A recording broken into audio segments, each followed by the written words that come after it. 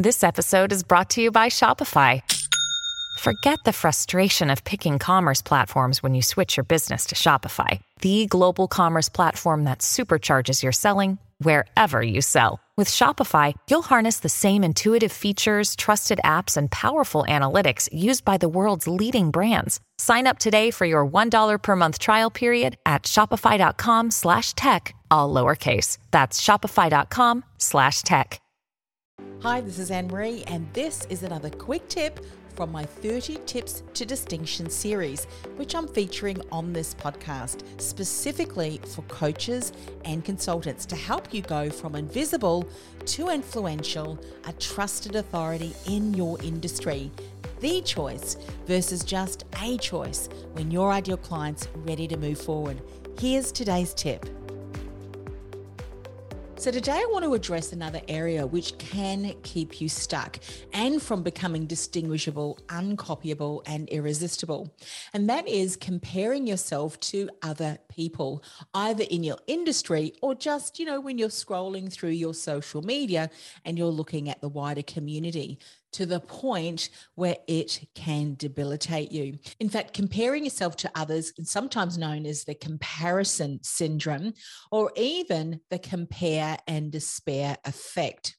So when you compare yourself to others, the feeling of inadequacy and that you don't quite measure up, or that you should be far more advanced than you are, can often happen. Now, Theodore Roosevelt said, comparison is the thief of joy. And he was right. So focusing and measuring yourself up to what others are doing, well, that is a complete waste of time. In fact, a healthier approach would be to compare yourself to who you were yesterday and use that to drive you forward. Or when you do see what other people are doing and they look like they're doing incredible things, use that to drive you forward as well by saying, wow, look at what is possible. Because if it's possible for him or for her, it's possible for me too. And guess what? It is possible for you too. One of my favorite Bible verses is from Psalm 139, verse 14. I praise you, for I am fearfully and wonderfully made. Wonderful are your works. My soul knows it very well. So me and you, in fact, every single one of us has been created with a unique set of gifts and talents. We're fearfully and wonderfully made. So by comparing yourself to other people and falling into that trap of the compare and despair only has you devalue your own gifts and talents, which, by the way, someone else is probably looking at you and longing that they had your gifts, talents, and skills. So value them.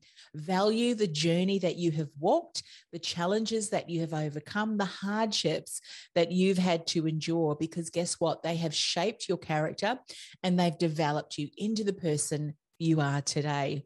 Unique, uncopyable, fearfully and wonderfully made. Continue to focus on that, not what other people are doing. And as I mentioned earlier, if you are going to compare yourself to anyone else, compare yourself to who you were yesterday and aim to make incremental improvements as you continue to evolve and expand your knowledge and experience every single day. Deal?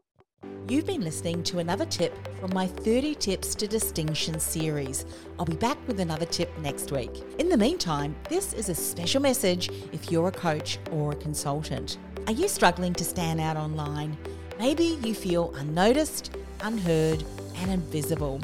Go ahead and access my free masterclass on how to become distinguishable, uncopyable, and irresistible to your ideal client, even if you're in a crowded marketplace.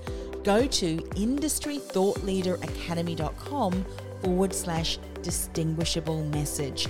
That's industrythoughtleaderacademy.com/distinguishable message. I'll see you in the masterclass.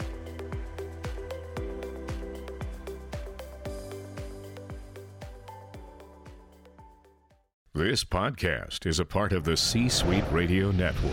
For more top business podcasts, visit c-suiteradio.com.